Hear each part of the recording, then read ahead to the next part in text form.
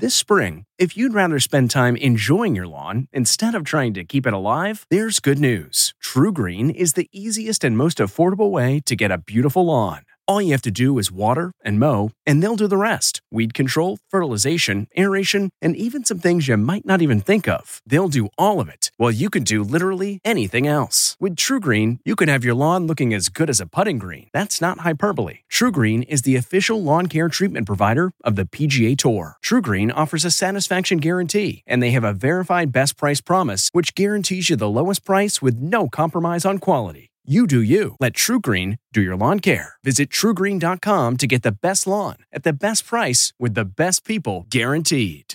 This episode is brought in part to you by Audible, your go-to destination for thrilling audio entertainment. Whether you're looking for a hair-raising experience to enjoy while you're on the move or eager to dive into sinister and shocking tales, Audible has an exclusive collection of thrillers from best-selling authors that will keep you on the edge of your seat. Like James Patterson's first audio-only thriller, The Coldest Case. Experience stories like never before, where every chilling detail is brought to life by captivating sound design. Plus, as an Audible member, choose one title a month to make yours forever. And now, new members can try Audible free for 30 days. Just visit audible.com/WonderyPod or text WonderyPod to 500-500. That's audible.com/WonderyPod or text WonderyPod to 500-500. Funeral for George Floyd. You should have been here speaking on somebody else's behalf right now. Debate over police funding. We won't be disbanding our police. New cancer prevention guidelines. Limiting red and processed meats and sugar-sweetened beverages. Good morning. I'm Steve Kathan in northern New Jersey with the CBS World News Roundup. The family of George Floyd says its final farewell today. A church in Houston is the setting for his private funeral 2 weeks after he died in police custody in Minneapolis. He'll be buried next to his mother. Yesterday, thousands turned out to pay their respects. Just trying to come together for our brother, our fallen brother. That could have easily been my son in there. Philonis Floyd says his brother's death is a loss that is shared by other families that have been in a similar situation. Michael Brown, Eric Garner, Aubrey. It just hurt. Brother Rodney Floyd says now there must be change. Tell you what, if he was told he would have to sacrifice his life to bring the world together, and I knowing him, by knowing he would have did it. Now to Minneapolis, CBS's Jeff Pegues says the man accused of Floyd's murder, Derek Chauvin, appeared in court amid upheaval in the city's police force. George Floyd! I can't breathe! Chauvin's appearance comes during a nationwide call for police reform. Peaceful protests continued across Minneapolis 2 weeks after Floyd's death. Many protesters have been calling for the defunding of police departments, but what that means is still unclear. Minneapolis City Council member Alondra Cano approves of defunding the police. She says the city council agrees on the concept of dismantling the department, but the details still need to be nailed down. So right now, if you were to call the Minneapolis Police Department, we still have $193 million going to that department, paying every single officer and inspector. The community can still lean on that source of support if they feel comfortable doing so. It is not abolishing the police today or tomorrow or even in a couple of months. And we've been clear about that. It's not just Minneapolis. There are calls for change all over the country. Here's CBS's Steve Futterman. Police departments here in the West are facing scrutiny. In Portland, Police Chief Jamie Resch, under fire for her handling of protests, resigned her post. An African-American officer takes over as the city's top cop. This is the right thing to do. In Seattle, the city council is upset with the police there for using tear gas on protesters. Council members are threatening to reduce police funding by 50%. But in San Diego, just the opposite. The council there is increasing money for its police. Steve Futterman, CBS News, Los Angeles. Asked about defunding the police, presumptive Democratic presidential nominee Joe Biden tells CBS's Norah O'Donnell. I don't support defunding the police. I support conditioning federal aid to police based on whether or not they meet certain basic standards of decency and honorableness and, in fact, are able to demonstrate they can protect the community and everybody in the community. I'm Stephen Portnoy at the White House, where the president says this. We won't be defunding our police. We won't be dismantling our police. During a roundtable with law enforcement officials, he said he'd explore ways to police in a more gentle fashion, if possible. In 2017, the president famously urged police not to be too nice with suspects. Earlier, White House Press Secretary Kayleigh McEnany said neither the president nor his aides regretted the way police violently dispersed peaceful protesters in front of Lafayette Park last week. We stand by those actions. Police in Austin, Texas have released body cam footage. Flat on your stomach. Flat on your stomach. Flat on your stomach. Flat on your stomach. A black man was tasered several times after leading officers on a 20-minute chase, crashing several times along the way. He later died at a hospital. In Decatur, Alabama, an armed black store owner has filed a complaint. In March, he called to report a robbery and says he was punched in the jaw by a police officer who thought he was a suspect. A judge in Virginia has issued a 10-day injunction holding up the effort to remove a statue of Confederate General Robert E. Lee from Richmond. At issue is a 130-year-old deed ordering the site be protected.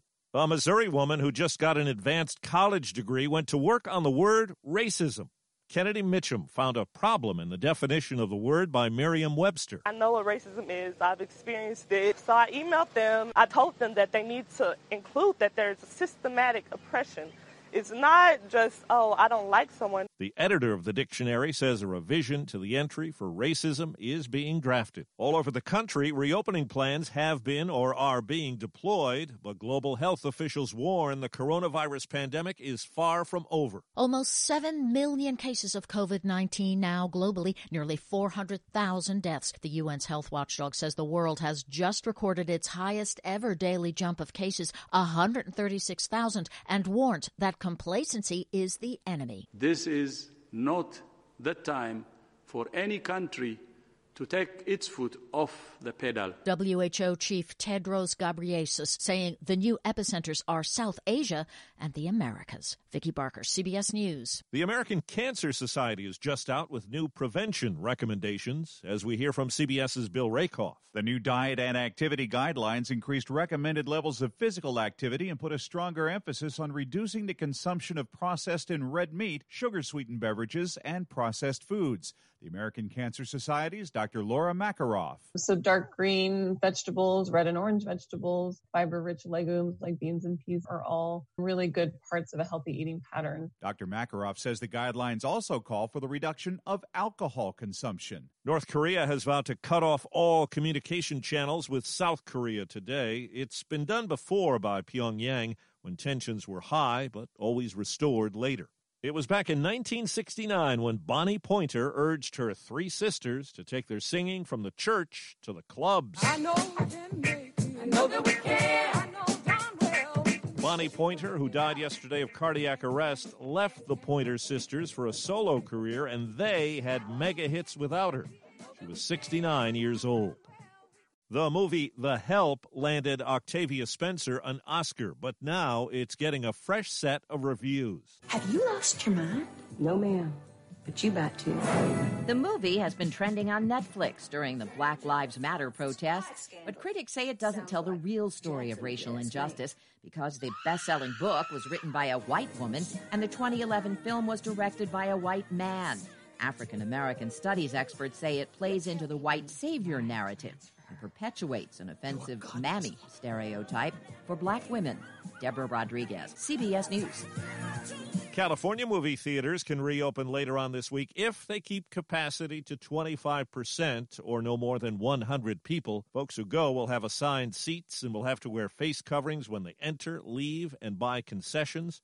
Disposable seat covers are also recommended. That's the World News Roundup. I'm Steve Kathan, CBS News.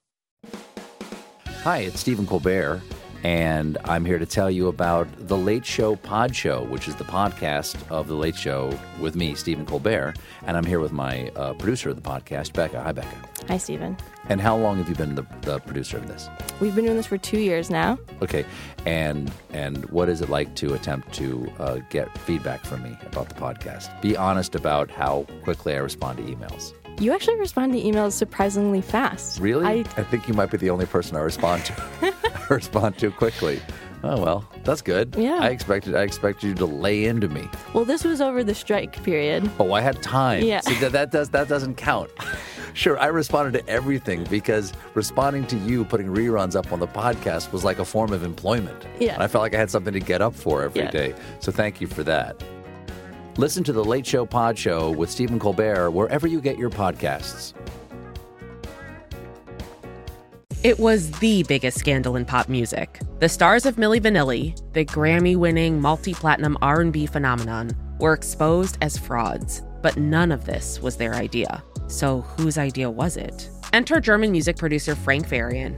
He saw the success of acts like Michael Jackson and Prince, and he wanted in, no matter the cost. So he devised the perfect pop heist. Two once-in-a-lifetime talents who were charismatic, full of sex appeal, and phenomenal dancers. The only problem? They couldn't sing. But Frank knew just how to fix that. Wondery's new podcast, Blame It on the Fame, dives into one of pop music's greatest controversies and takes a never-before-heard look at the exploitation of two young Black artists. Milli Vanilli set the world on fire, but when the truth came out, Rob and Fab were the only ones who got burned. Looking back now, it's hard not to wonder, why did everyone blame them and not the man pulling the strings? Follow Blame It on the Fame, Milli Vanilli on the Wondery app or wherever you get your podcasts. You can binge all episodes of Blame It on the Fame early and ad-free right now by joining Wondery Plus. For more than 2 centuries, the White House has been the stage for some of the most dramatic scenes in American history.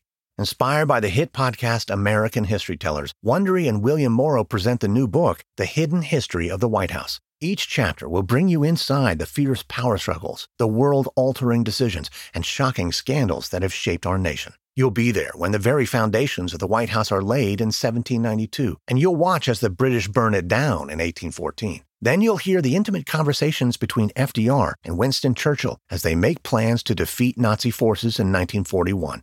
And you'll be in the Situation Room when President Barack Obama approves the raid to bring down the most infamous terrorist in American history. Pre-order The Hidden History of the White House now in hardcover or digital editions wherever you get your books.